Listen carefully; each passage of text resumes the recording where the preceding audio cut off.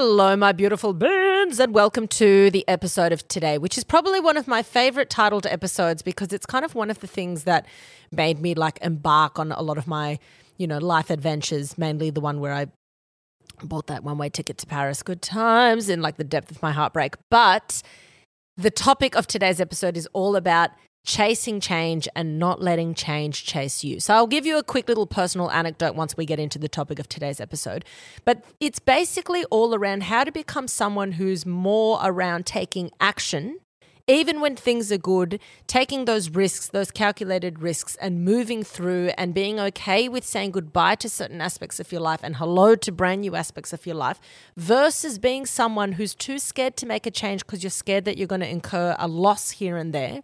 But then because of that, you don't end up ever going for those things and those new experiences and those new relationships and those adventures and those risks and all of that.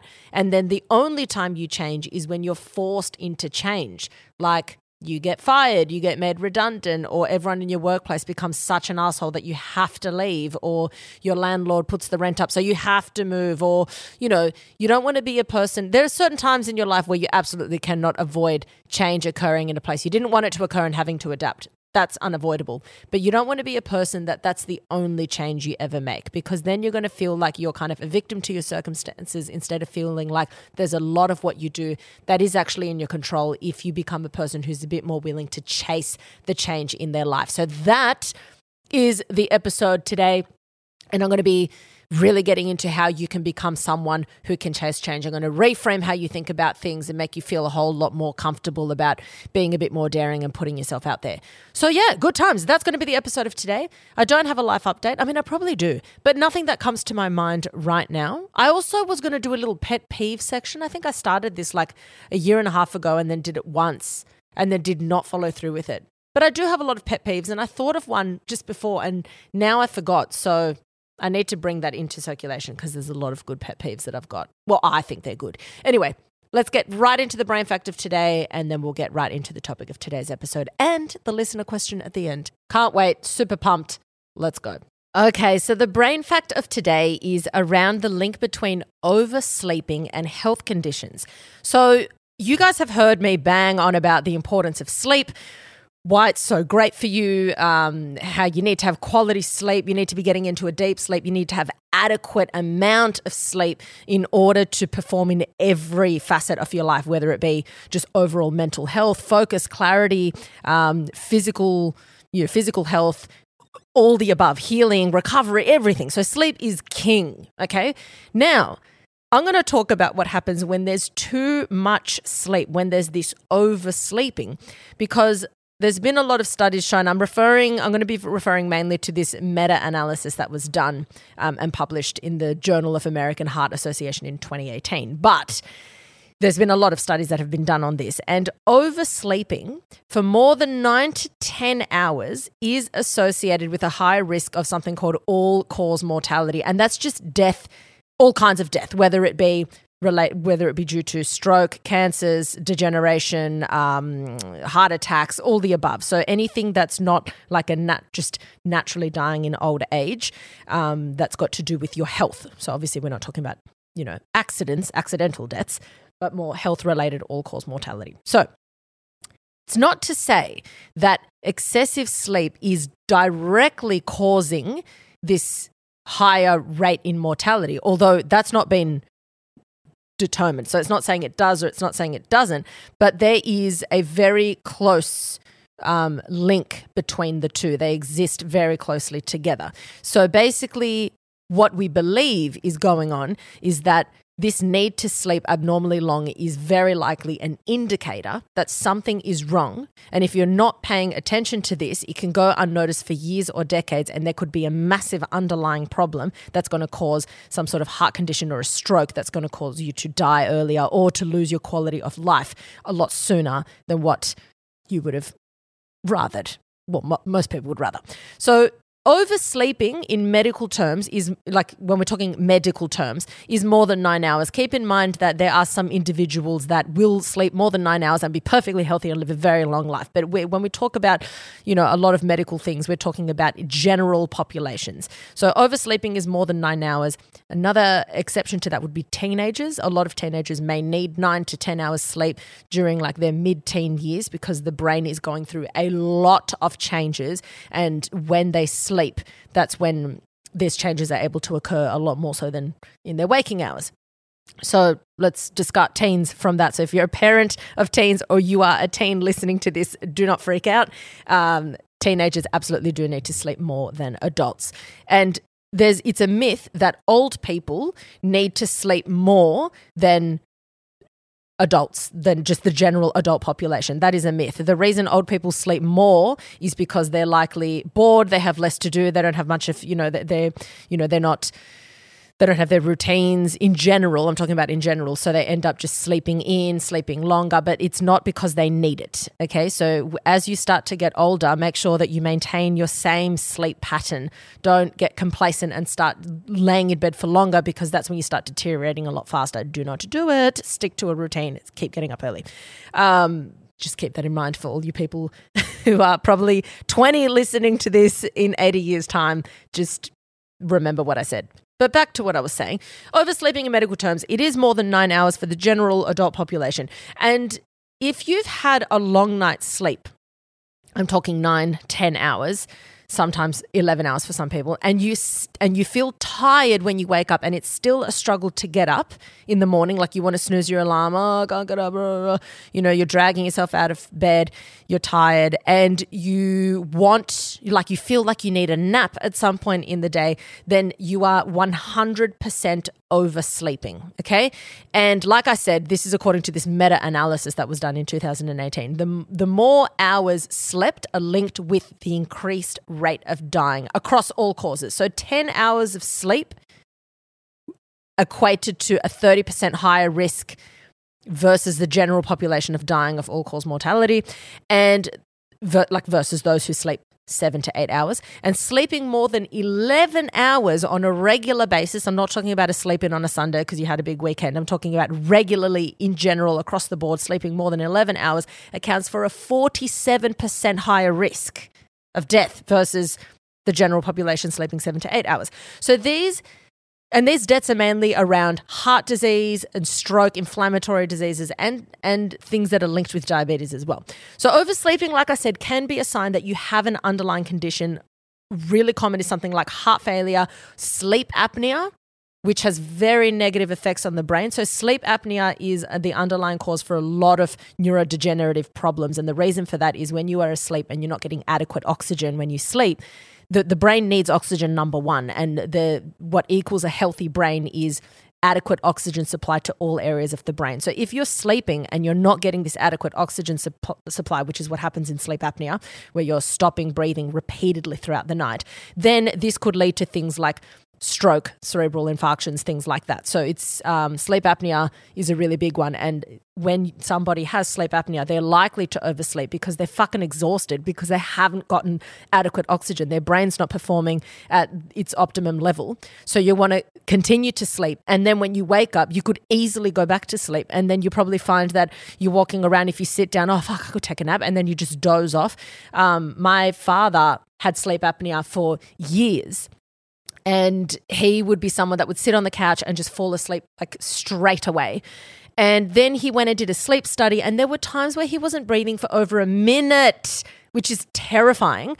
And then he got on this, those sleep apnea machines where it delivers oxygen to you throughout the entire night. And his need to sleep throughout the day improved drastically. And I also noticed massive improvements in his memory. I remember that he could never remember. He was a very switched on person and very interested in my life, but he was very forgetful with names, which can happen to anyone, but he was like next level forgetful with names. And I noticed that even as he got older, his memory for names improved quite dramatically because he was getting better quality sleep, as in more oxygen while he was sleeping. So sleep apnea is a really big one. as it increases the health risks in the brain and, just degeneration in the brain in general. So now it's time to pay attention to yourself and ask yourself, what's my actual sleep pattern like? And if you're not sure, then start a bit of a diary. Note what time you went to bed roughly, and note what time you're waking up, and note how you feel, and note if you needed a nap or if you needed a rest. Now, the exception here, or not exception, but the side thing here that I want to talk about is naps on their own are actually quite good for you. There's a lot of studies that show that naps are really good for the brain, but not when it's coupled with someone who is oversleeping, because oversleeping is just saying that it's an indication that something's going wrong. And if you're not addressing this, then there could be this underlying problem that's festering under the surface and you're not doing anything about it, and then it kind of manifests into something quite serious. But if you are sleeping the regular 7 to 8 hours and then you're taking a little nap in the afternoon, a short nap in the afternoon, that can actually be really good for your productivity and your focus and your alertness. So napping independently, nothing wrong with that. Napping when you're an oversleeper because you're tired and you need to nap, that's something that should pique your, you should make you go, oh, I need to pay attention to this. Maybe I should get, some tests done. Maybe I should go have a sleep study. Maybe I should get my bloods done. Something needs to be looked at here. Now, like I said, there are, some exceptions in the population. And if you're someone who's always slept 10 hours, but you wake up feeling fresh as a daisy, you have no need to hit the snooze button, you're bouncing around all day, you feel great, but you just sleep 10 hours, then it's likely that you're one of the, the outliers that you can sleep that way. But the issue here is when you're sleeping 10 or more hours and you're feeling tired and you feel like you need to, that you could continue to sleep. That's just absolutely not normal. And if you're waking up feeling that way after 10 hours of sleep, go to the doctor and just ask to be tested for a few things. Say, maybe, should I have a sleep study done? I don't know if I'm getting like a quality sleep, because sleep is king if it's quality. There's no point having quantity with no quality. That equates to fuck all. Okay, so you need to be ensuring that when you are asleep, you are actually getting quality sleep. I think a lot of people think that if they're absolutely zonked out and they wake up being like, fuck, I slept 10 hours straight, I didn't wake up, that's quality sleep. Not at all. A lot of people with sleep apnea will hit the bed and not move until the next morning and think, oh yeah, well, I must have had a good sleep because I was out. But they're the people that probably have some of the worst quality sleep and are unaware of it. Yet they walk around, they could easily fall asleep later on, and they're just not getting, the brain is not getting the nutrients that it should be getting. Okay, so I could not bang on about this more. Please, if you are someone that is oversleeping and still tired, please get it checked out. It is crucial. And if you get to the bottom of it, you might find that things that have been annoying you about yourself improve. Your memory gets better, your focus gets better, your productivity, your physical health, your ability to recover improves. Everything in your life will improve when you nail your sleep health. Everything, your relationships, your patience, I could go on about this forever. So please, please, please, if it's you or if it's someone that you love that you think is oversleeping, could have a sleep issue, please go and get yourself or tell your loved one to get themselves checked out. That is all for the Brain Fact of today. Good times. Okay, so let's get straight into the topic of today. And like I said, I'm going to start with a little bit of an anecdote. You may have already heard this anecdote because I have spoken about this once in the past on this podcast. So if you're a long-time listener, I would imagine that you've heard of this story. But for those of you that have not heard it, I'm going to quickly tell it. So when I was, it would have been 26, 27, I had just moved to Sydney. I'd been living in Sydney for about a year, and I moved to Sydney on the back of like a hectic heartbreak that I thought I'd never recover from. I thought my life was over, all the above. So I moved to Sydney. I was so sad. I would probably cry myself to sleep, maybe, no exaggeration, maybe, let's call it 50% of the time, maybe more. And it was just, I just was not getting over this heartbreak. It was the first hectic heartbreak I had felt, and months and months and months went past to the point that I just felt like ashamed to continue talking about it because I thought that people would think there was something wrong with me because I just was not getting over it. So I then started, keeping it to myself and then crying alone. It was all very, very tragic and depressing. Anyway, it gets to the end of, this is in 2015, it gets to the end of the year and I'm like, fucking nothing's getting better. I'm still struggling. And I was in Brisbane visiting my parents, and I was sitting outside on the balcony with my dad, And I said to him, I was like, oh, part of me just wants to go. Like, I just want to buy a one-way ticket somewhere, and I want to, maybe Europe, and I really want to experience just going there and maybe working and, I don't know, just changing things up for myself. And I just want that adventure. And that's something I really want to do. And my dad was like, well, no, you have to do it now. Like, you've said it. You now have to follow through with it. It's in the back of your mind. It's something that if I had my time over, I definitely would be doing something like that. And he goes, and I'm really happy with where I am now with like my wife and kids and everything. But that's something I would have loved to do in hindsight. So I think you should absolutely do it. And then he said something that have stuck with me, obviously to this day, because the whole episode is based around it. And he said, you've got to be someone who chases change. Don't let change chase you. And I was like, fuck, because that whole year for me, I felt like I was forced into change again and again and again. And all the change I was forced into, none of it made me happy. I had that massive breakup. I was trying to make it in acting, and so I thought I'd move to Sydney while I'm at it 2 weeks after the breakup. My acting agent dropped me. I wasn't getting enough auditions, so he's like, I'm tightening my books. You're fucking not good enough, see ya. So he dropped me. My dog died. 2 of my grandparents passed away in that year, and then another one passed away a few months after that. It was just so fucked. And then I started casually seeing this guy, and then I'm like, oh, maybe this is gonna, and then he's like, oh, sorry, I'm actually getting back with my ex. Nothing was going my way. And I was just absolutely struggling. And when he made that comment, I was like, fuck, it's so true. At the moment, I feel like such a victim to my circumstances. Nothing's going the way I want it to be going. I couldn't even, the one thing that I would have loved to do that year was to go on this overseas trip with my friends, but I had no money. On top of all of that, I had no money, and they were all going to Coachella and New York and having a ball. Like my 10 girlfriends, they were all living their best life, and I'm there depressed, watching this, being poor, buying a kebab and eating it. Like, honestly, I was like, this something needs to give. Something's got to give. And when my dad made that comment, I was like, that is so spot on.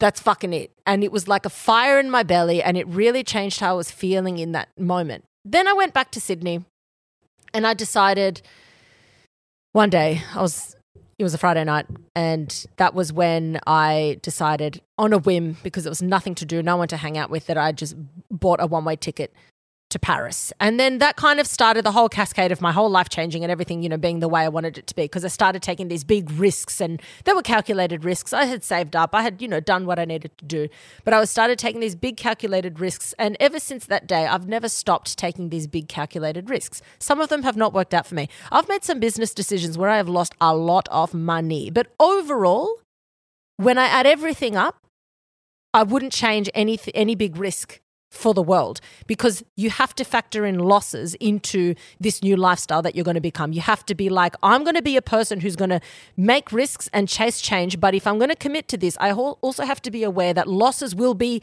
incurred, and that's inevitable. And now that I'm aware of that, I've decided that I can go forth. And that way, when a loss happens, I can eat that loss as part of the journey. So since then, I've had some big wins in my life, and I continue to have wins, but that doesn't take away from the fact that I've had losses. But because there's so many wins along the way, the losses don't feel so obvious. Versus me a few years back when I was crying myself to sleep, it was all loss, loss, loss, loss, loss. I was not taking any risks. I was not getting the wins. So all I could draw my attention on was all the losses. Versus losses still happening here and there, but more wins than losses, more successes than failures. And so therefore, I'm feeling more fulfilled than I do feel empty. So I wanted to share that anecdote with you to basically give a bit of background on this feeling around chasing change and not letting change chase you. So there are 2 kinds of people. There are those that are chasing change all the time, and those that are chased by change. One is reactive and the other is active. And now you get to choose which one you want. A reactive approach to change or an active approach to change, because change is not a choice. How you change and the kind of change you make in a lot of cases is a choice.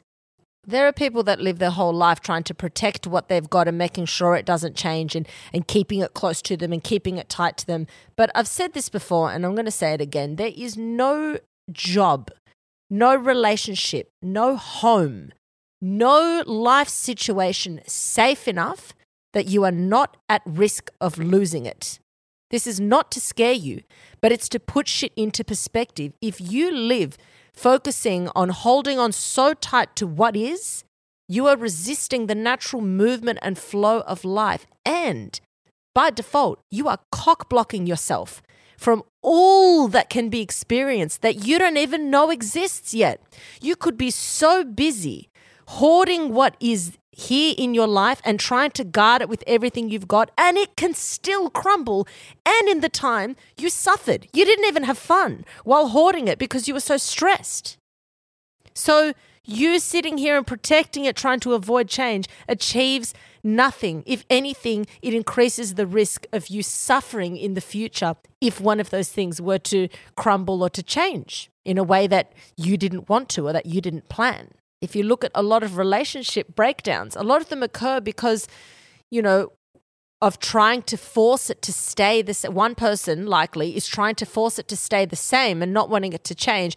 And the other person's kind of evolving away from what the relationship started as, or both people are evolving away from what it started as. Most of the successful relationships are the ones where both parties have been able to grow and evolve and adapt and grow and evolve and embrace their partner's change instead of being like, you've changed, nothing's going to be the same now, you've changed. It's more of an embracing of this change. If both people agree, they're able to mutually embrace that and then, live the death of that era in the relationship and move on to the next life of that relationship and the next one and the next one. And they're the couples that can evolve through many lives within that relationship, because every relationship has many small deaths and many small rebirths, and it's your ability to adapt and embrace change that will determine the success of that relationship. You also see a lot of parents who suffer because they've got a preconceived idea of what their children's lives should be like once they grow up and leave home, and they're going to be into this sport, or they're going to marry someone of the opposite gender, or they're definitely going to have kids.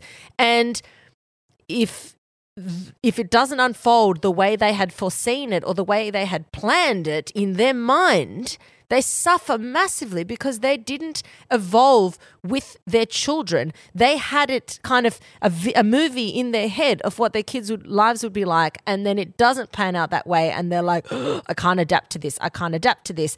And they refuse to change the perception of a future that has not even happened yet. They refuse to change their idea for their child's life. And that is change as well. A lot of change doesn't have to be the physical thing that's right in front of you, but it's your perspective. It's your hopes and dreams. It's your belief around something. It's you holding on to something, or your ability to let go of something. A lot of change is psychological around our beliefs and our wants and our dreams and, our fears.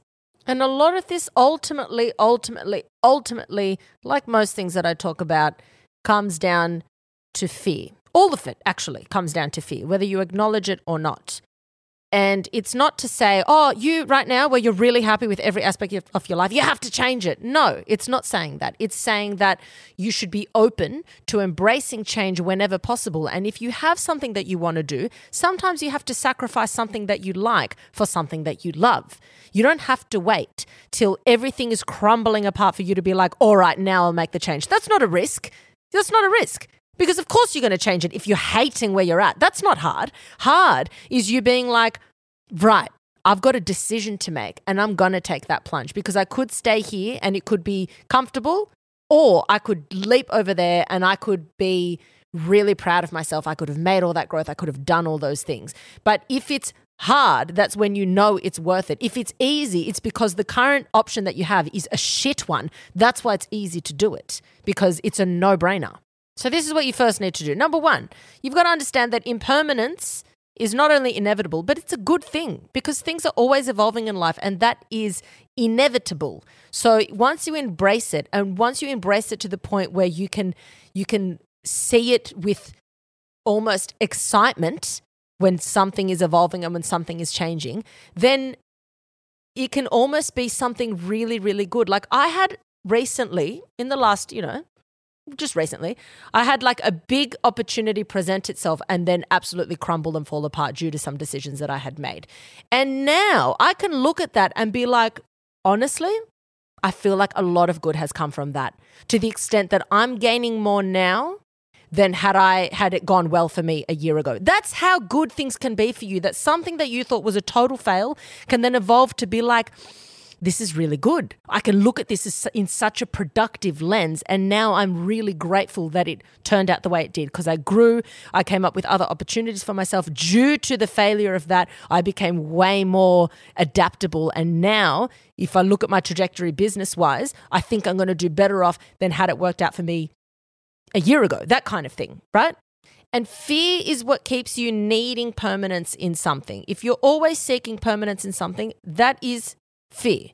And you might be in a position where you've been told that you're lucky to be there. So if you were to leave it for something else or someone else, then you're going to start fearing, losing that thing. A lot of people are like, oh, you're lucky to have that job. You're lucky to live where you are. You're lucky. And when you start feeling that you shouldn't have what you have, or that you don't deserve to have what you have, or that you haven't earned what you have, then you start having this scarcity mentality and a fear that you're going to lose it. So stop thinking, like, you should be grateful for what you have, but you shouldn't look at what you have as this anomaly and that it shouldn't have happened to you, but you slipped through the cracks and you're able to get that thing. Because if you have that mindset of the only reason I am fortunate enough to have this is because I slipped through the cracks and was not supposed to have it, then you're not going to want to reach out for anything else in your life, because you're like, I got to clutch onto this with both hands because I'm never going to get this opportunity again. You never want to feel that way. You never want to have that mindset. So you need to be changing how you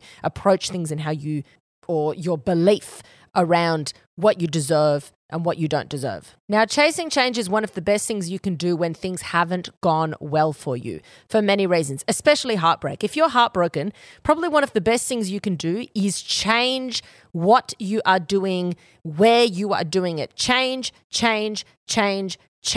You will get over that heartbreak so much faster, because if you live a life, right, where everything's the same, and then you have this heartbreak, for example, or something that breaks your heart, but I'm going to say a romantic heartbreak because I think that's something that most of us listening can relate to. But you get a heartbreak and everything else stays the same. It's a void. You now have a void in your life and you're like, how do I feel it? What do I do? How do I change this? If you then still have that same heartbreak, but then you change, okay, I'm going to go and do this spontaneous thing. I'm going to change my hobbies. I'm going to do a different morning routine. I'm going to start going to this different place. I'm going to maybe start changing my wardrobe a little bit and change my hair, change this. This is why people change their hair after a breakup. It's great. It's really good. It's a fucking line in the sand. I'm changing my hair. I'm not going back to you. It's like a psychological, repair that you're doing. And I fully embrace anyone who wants to fucking chop their hair off or bleach it or whatever it is that you want to do after a breakup. Do it. It's good for you. You start creating all this change and you start creating a divide between the life that you had with the person that you were in love with and this new life that now doesn't include that person. It's still you, but you're evolving, because evolving is inevitable. So you might as well do it on your terms. I'm going to start changing so many aspects about my life in a way that suits me, that I actually enjoy, that might surprise me, that could give me new experiences and all these riches in my life that I may never have thought I could experience. And now when I look back at my life, it's not a void, because my whole life, there's so many factors that have changed that I don't feel this void. I'm still, yes, recovering. Doesn't mean that you're not going to miss them, but you don't notice this big black hole versus if the only thing that changed was your partner leaving you. So when I did that whole trip that I was going to, I got asked a lot, are you sure you're not running away? Because I was just so unhappy that I'm like, the only solution is to move overseas. And in hindsight, at the time I denied it. I'm like, no, I'm not running away. I just need a change. And when the truth was that I absolutely was running away, and that is not a bad thing. I don't know why I had made excuses around it. It absolutely was me running away. I was running away from a life that I was miserable in, and it's exactly what I needed. So if someone ever says to you, are you sure you're not running away? Just say, I'm sure I am. I'm running away from this shit. Thank you very much. and I'm running in a direction that I want to go to, and I'm here for it. And I want to be here and I want to run in that direction. I'm not interested in staying in this position where I'm miserable and where I'm heartbroken and where I'm being forced to do the same routine day in, day out when I can't get over the fact that this person left me. I need to shake things up for my own mental health. Yes, I'm running away. I wish I'd said that back then. And this is like well-meaning people who loved me. I think they were just concerned. I think they thought I was a hazard to myself back then. But I was running away, and so I should have. Now, let's go through some of the reasons why maybe you don't, make a big change. One of it is fear of being alone, leaving a relationship or moving somewhere alone. Like I said, it's all fear-based. We don't want to be alone. Another one is fear of judgment. If I quit my career to go and start this random thing where I'm doing videos of whatever, people are going to laugh at me. They're fucking going to laugh at me and I'm going to look like a dickhead and then I'm going to regret it. Another one is fear of losing something that can't be replaced. Let's say you move out of this apartment that you got a really good deal on, the rent is really good and the rent prices have gone up, but you have to go and move. But then if you leave, you can never get that apartment back, not for that price at least. And then, you're left with rubbish. So you're like, oh no, I'm not going to leave. I'm going to stay here. But then in the back of the mind, there's all this dream of this adventure that you've always wanted to go on, but you're fearing leaving something that you think you'll never get back. When in reality, you'll always have an opportunity to get something, not the exact same thing in a lot of cases, but something equally as good, if not better. But you have to have that mentality around it. Another reason why you don't make this change is because you just genuinely think that you're not worthy of it. Because you think, oh, it wouldn't work out for me. Obviously, you're thinking it wouldn't work out for me. If you haven't done it yet, there's a reason that you think for whatever reason it's not going to work out. If you knew for sure that it would work out, you would have done it by now. So for whatever reason, there's a worthiness thing going on there in a lot of cases. And you feel that if it doesn't work, you'll be worse off than what you are right now. But that's not the case either. You're never going to be worse off for trying something. Never. I think you think that you trying something is this isolated event. And if it doesn't happen, then you're lower than where you left off. But the moment you take the leap on something, the moment you take that jump, so much changes in your life for the better. You grow, you learn more, you understand more, your skills increase. You don't have to drop backwards. You keep progressing, and maybe in other areas, but you will always be progressing. We're moving forward here. Another reason might be because you've got that grass is greener kind of personality. I touched on this a couple of episodes ago, but you're worried that if you make the change, that your old lifestyle is going to seem better just because you're no longer there and you're on the other side. And all these reasons that I just mentioned, it just all comes down to fear. And I reckon one of the biggest ones is the judgment one. I think a lot of us hesitate in life, where our life is filled with hesitation because we're worried about what people are going to say. But you have to get into the mindset of saying people are absolutely going to say shit. They're going to say it. And if they don't, I mean, how good's that everyone around you doesn't say shit? But in most cases, they're going to say shit. Even the people that fucking love you are going to say shit. And do you know why? Not because they hate you, not because what they think you're doing is bad, but because they're jealous. And not even in an evil way. They're envious that you took the plunge and they're like, oh, fuck, can't. I want to do that. So then they're like, surely it's not going to go well for them. Surely that's going to crumble. Not because they want you to crumble, but they want to justify that the reason they haven't done it is because it's such a risk and it wouldn't work. So they're saying that about you. So either they're saying shit about you because they just kind of wish they were in your position, or they're saying shit about you because they're actually not nice people, in which case it doesn't really matter because they're not really in your life anyway. So if you just look at it as it's inevitable that people are going to say stuff, I need to go through the embarrassment, the ugly feelings of, oh my God, people are talking shit behind my back. All right, cool. I felt it. Great. It's done. Let's move on. But if you think, oh, how am I going to live my life so that way people don't talk shit about me? I can guarantee you're going to live a very uneventful life. Very uneventful. I don't know how many people have spoken shit about when I decided to launch the podcast. Couldn't tell you how many. Didn't spend much time thinking about it. People probably talk shit about me now. I don't know. I'm guessing. That's my presumption. And if they don't, that's weird. Like, surely it happens. And I just look at it as an inevitable. And that way I don't lose any thought about it. Do they not? I'm just saying that they do. And now I can move on because it's not my concern. And also, if it entertains them, you're welcome. I've given you some entertainment. I've, provided you with some substance. You're welcome. So ultimately, everything that I spoke about comes down to a fear of loss.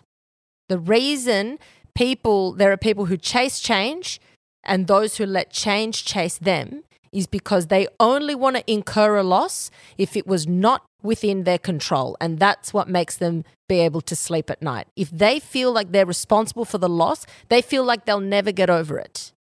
Versus the people who are saying, I'm going to take the risks and I'm going to be aware that losses are inevitable. And losses caused by me are going to be inevitable along my journey of life if I'm going to be a risk taker, someone who's going to chase my dreams, someone who's going to really go for those goals, someone who's going to take calculated risks and live that life that I want to live. There's going to be some downsides to it, but they're definitely not going to outshine the upsides. And I know that for a fact. So I'm going to choose to live that life. But when you choose to live that life of chasing change, you've got to understand that losses will be incurred by you and it will be on you. But what you don't realize is that from this position, that sounds bad. But when you look at it from the other position, if you feel really in control, because even when you make a decision that then equals a loss and it didn't work out for you, every decision that you have made is also in your control and was your responsibility. So you actually end up trusting yourself a lot more. You actually end up having a lot more respect for yourself because it's a numbers game. So you think, instead of sitting here and being a victim to my circumstances, nothing good is in my control, nothing bad is in my control, I'm just fucking cruising here and I'm getting pulled in every direction, but it's not my fault. Versus being like, that was my bad. I fucked up on that call, but look what I did. I achieved this. I learned this. I succeeded in this. I made this happen. I changed this.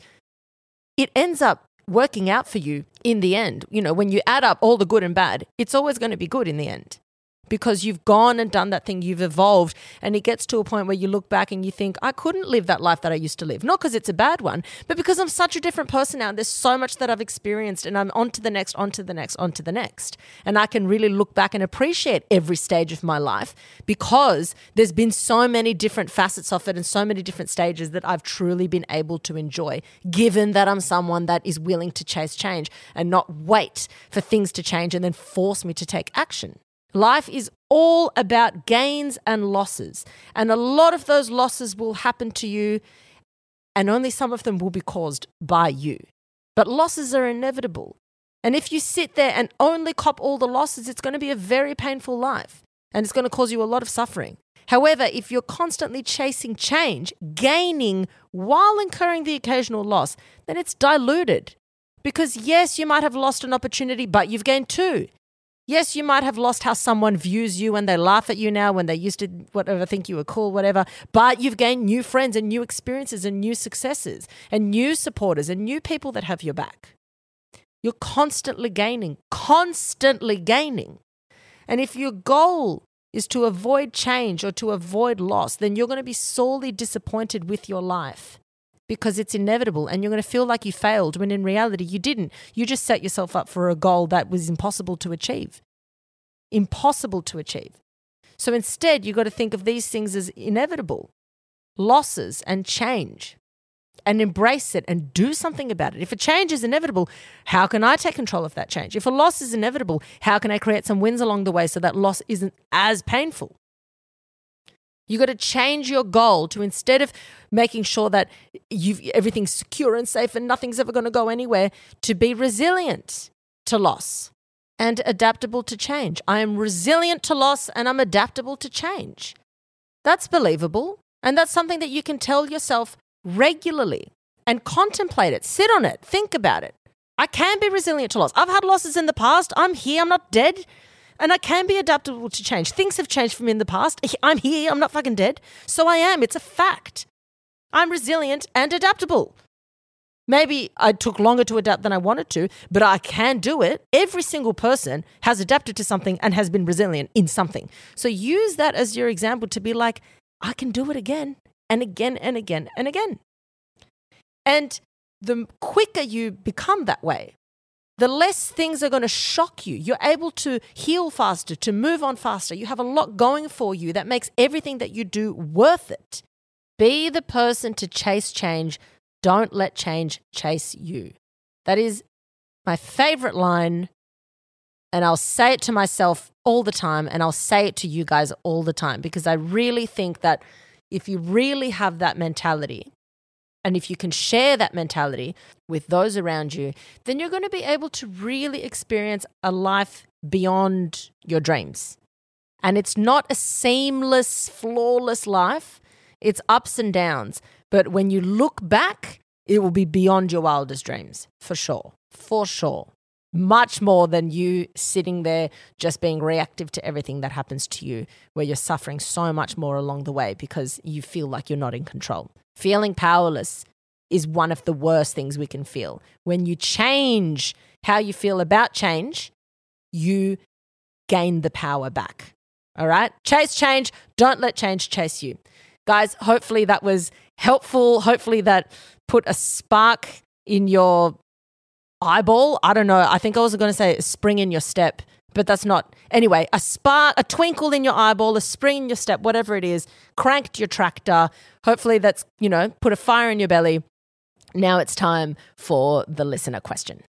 Hello. Thank you so much for your wonderful content. It truly is a gift to the world, and it gives so many like myself practical tools to be able to work on themselves when therapy isn't available. I have been in a long-term romantic relationship and love our mutual respect we have for each other. We truly are a team, but I'm missing having platonic girl friendships in my life. I have had horrible experiences in these types of relationships in the past, and I'm not sure if this is something I'm unconsciously seeking out. It seems all of the super close girl friendships I am in tend to overcross boundaries, and I find they typically have some type of power complex. Where naturally I find myself friends with someone who is more dominant and has an easier time controlling a room, where I am outgoing but generally more reserved.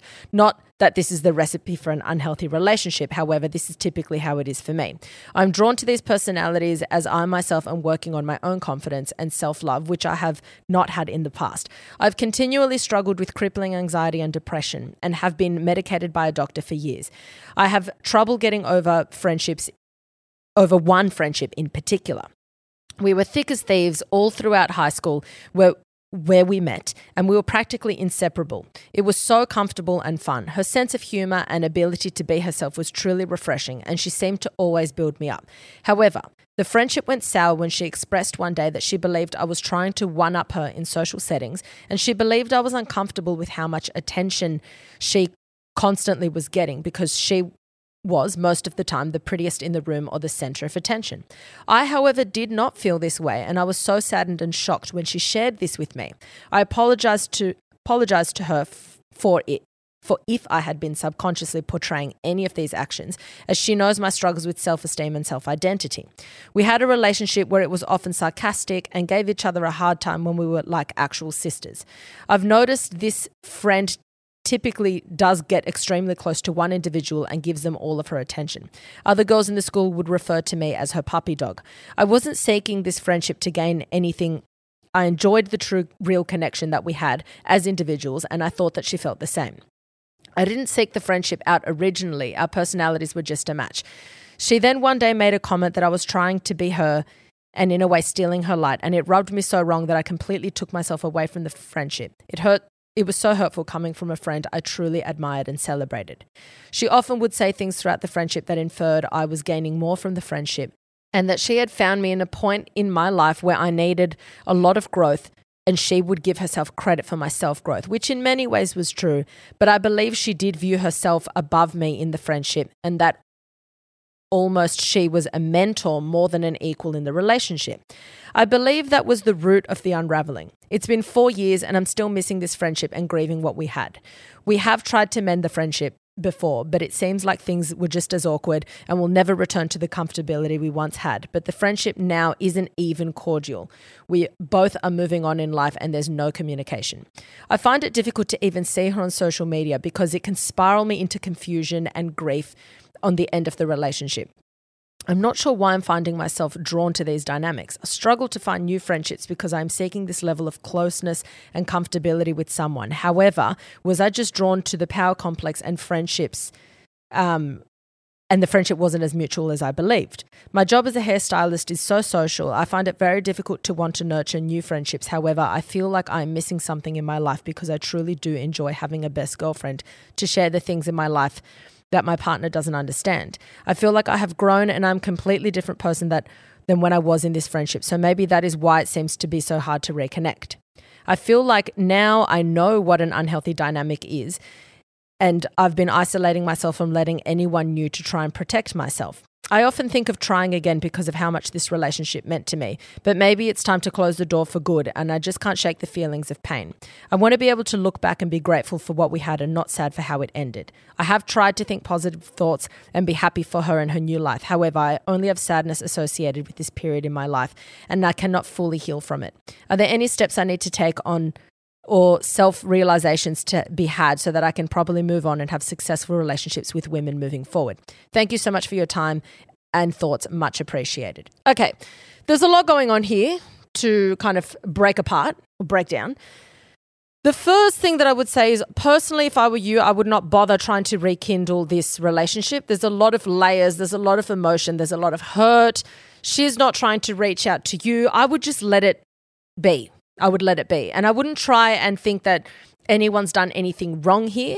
You also are referring to a friendship that started in high school. I'm guessing you're not in high school anymore, but I get the impression that, you know, you were very young when it started and it involved in all these ways that ended up really hurting you, maybe hurting her. I'm not sure. We're not hearing her side of the story. So I feel like it's evolved to a point where it doesn't need to be resuscitated, you know, especially when, and it sounds cruel, but it's just a fact, especially when a lot of friendships start as when you're children, and by children I mean any point before the age where you're an adult, so teenager, and then has all these issues as you're going through your teething problems becoming an adult. They do not need to be resurrected from the dead. This is part of your growth. This is part of you evolving as a person. Sometimes you can take friends all the way throughout your entire life, but if there's all these dramas and issues and dramas, you've probably outgrown each other, and that's completely healthy to do so. There is nothing wrong with that, and it's nothing bad about the other person. It is people outgrowing relationships, and this happens all the time. It's not something to think of as like a stain in your past or something that's like that brings you horrible memories. Okay, so that's the first thing that I want to say. I personally, if I were in your position, I personally would not bother to resurrect that thing, especially because you've already tried and it's not gone down well. I would just let sleeping dogs lie. Now, I just want you to ask yourself what it is that you think is a really close girlfriend relationship. Like, what do you think? And I'm not saying there's a right or wrong. I'm just saying you need to determine what it is that you think is a healthy, close female friendship. What does that look like? Because I'm getting the impression that you're expecting a relationship that's this intense, you know, this intense where you're just like, I wouldn't say obsessed, but basically you're drawn to each other and it's this like chemistry of friendship that's just like you're in your own bubble and whatever. And I feel that the reason you feel that is because this is what you got with this woman. Now, I'm not saying that this woman or girl, when you met her, does this, because like I've said, I don't have enough insight into this relationship to know. But there are people out there who I have met in person. I have personally had friendships with them, and I know close friends of mine who have had relationships with people like this. And they are the kind of people that when they get a friend, they will obsess over this friend, okay? And they will give them all the attention in the world, make that person like the most important person ever. They will, you know, be texting them, messaging them, sending them stuff. They spend all this time together. It's like, it's just bang, again, and just the two of them. It's intense. Then they move on to the next one. And then again, it's this intensity. Then they move on to the next one. And it's like, they don't, instead of having this even spread of healthy relationships that kind of, you know, some are closer than others, some serve different parts of themselves and other areas in their life, and it's this kind of healthy spread. And this can be with, just a handful of friends. I'm not saying you have to have 1,000 handful of friends, but no, it's this like hyperfixation, and then it pulls away because something bad happens, and then a hyperfixation on the next one, pull away, next one, pull away. I've got friends of mine who have these like wild best friends where it's like so intense, and then nothing, and then it happens again with another female, and then nothing, and then again, and nothing. Like, that's not what I would consider a healthy relationship, due to the fact that it ends up breaking down. So for me, that does not equal a healthy relationship. I think what you are seeking is something similar to what you had, but maybe what you had was just way too intense and hyperfixated. You mentioned, I didn't seek the friendship out originally. Our personalities were just a match. Often these really intense, hyperfixated relationships feel like that. It's like, this is a match made in heaven. This is chemistry. The chemistry is so intense. It's so intense. But when that happens, whether it be with friendships or whether it be romantically, you need to pause and say, okay, I need to still have an even balance of relationships in my life. It's never healthy to hyperfixate on one person, whether it be romantically or whether it be as a friendship, because you lose perspective of what is healthy for yourself. It just sounds to me, based on how you described it, it actually sounds a bit too much. It sounds like, especially if she's making these comments about you where she sees you as a threat, she sees you as this, it probably got too intense, and then she got over it and she was trying to get you to walk away. So she was making comments like this because she didn't know how to kind of end it, and she probably was fine with it being that intense, and then when she wanted to pull away, your intensity became obvious to her, even though she was probably equally as intense at the start. But now that she's, for whatever reason, decided to pull away, she's moved on, she's found another friend, she's whatever it is, she just got over it. People get over things, whatever. But now your behavior, which was identical to hers initially, is now really obvious. And she's like, oh my God, you're too intense. You're jealous, or you're trying to be like me. You're trying to steal my thunder. She's probably just saying these things or exhibiting these behaviors to push you away because she no longer wants the intensity of the friendship that she had, or she just doesn't want the friendship anymore. This friendship was so hyperfixated that when she ended the friendship, to you've experienced this like a romantic breakup. This is what you've experienced. I'm not saying you're in love with her, but I'm saying that the intensity of it is very much on par with a romantic breakup. That's why you can't see her on social media. That's why it's been 4 years and you still can't get over it, because it feels like a breakup. And I think that friendships should be there in your life to help you strike a really healthy balance in your life. That's what relationships should be there for. Any relationship where there is hyperfixation, including romantically, is not good for you, okay? And it's not to say that you can't have a really close connection with someone where you're really, really tight. But if someone's turning around and saying to you, you're trying to be like me, you're stealing my thunder, that's not normal at all. And if someone feels that way, that's really sad that they feel that way. And if you're making someone feel that way, unintentionally, obviously, you would want to think, oh, fuck, why is that happening? Is it because they're irrational, or is there something in my behavior that's making them feel that way? You start questioning like, what is right about my behavior and what isn't right about my behavior. Do you know what I mean? Like, I just believe that a friendship, any relationship in your life that's a healthy one, is there to help you strike a healthy balance in your life. Anything that is too intense of anything, a relationship, a hobby, quote unquote, an obsession, work, anytime you hyperfixate on anything for a prolonged period of time, no matter what it is in your life, but more so relationships, you are doing yourself a disservice. And it has nothing to do with how close you are with that person and how much you love that person. I think a lot of people think that when you're really with each other all the time and when you're always doing everything together and when you're attached at the hip, that is a true sign that you are close. No, it is not. No, it is not. A sign of a close friendship is someone that understands how to give someone space, someone who celebrates when their friend has other friends, someone who wants balance for their friends, someone who can have like their best friend's interest at heart and do things that are aligned with their best friend's interests and vice versa. That's a true closeness. Someone who, knows that their friend can come to them at any time and they can go to their friend at any time to open up. But at the same time, they also respect that their friend would also need space and time out. That is a healthy relationship. You being together all the time and having that intensity, which is what you're seeking now, is not what you should be seeking. You should be seeking balance, and you should be seeking a nice, healthy, kind of balanced relationship with someone where you feel completely comfortable within your skin, but you also don't feel like you owe them your time constantly. Okay? So I feel like maybe from what I've read, maybe this has just been written in a way that I've interpreted it completely different to what you're going through. But from what I'm reading, I think maybe you should seek different kinds of friendships, more relaxed friendships, way more chilled friendships. And they're the ones that are actually going to enrich your life. The pain you're feeling right now is not because you had the greatest friendship ever. The power dynamic in that friendship could not have served you at all. So you're hurting because it feels like a breakup. And you miss the intensity and the highs and the lows and the adrenaline. But the friendships that you should be seeking moving forward should be way more relaxed than that. Way more relaxed and way more respectful than that. Okay? Hopefully that helped. Hopefully that made you realize that, what's done is done. This is in the past. There's other things to look for moving forward within a friendship. That is all for today's listener question. Guys, thank you so much for tuning in. If you do want to send in a listener question, it's info@dyfmpod.com. And thank you to everyone who is sending them through. We're getting so many listener questions come through. That is all for today's episode. As always, remember, be kind to yourself, be kind to your brain. Don't take shit from anyone, and especially don't take shit from yourself. Danke.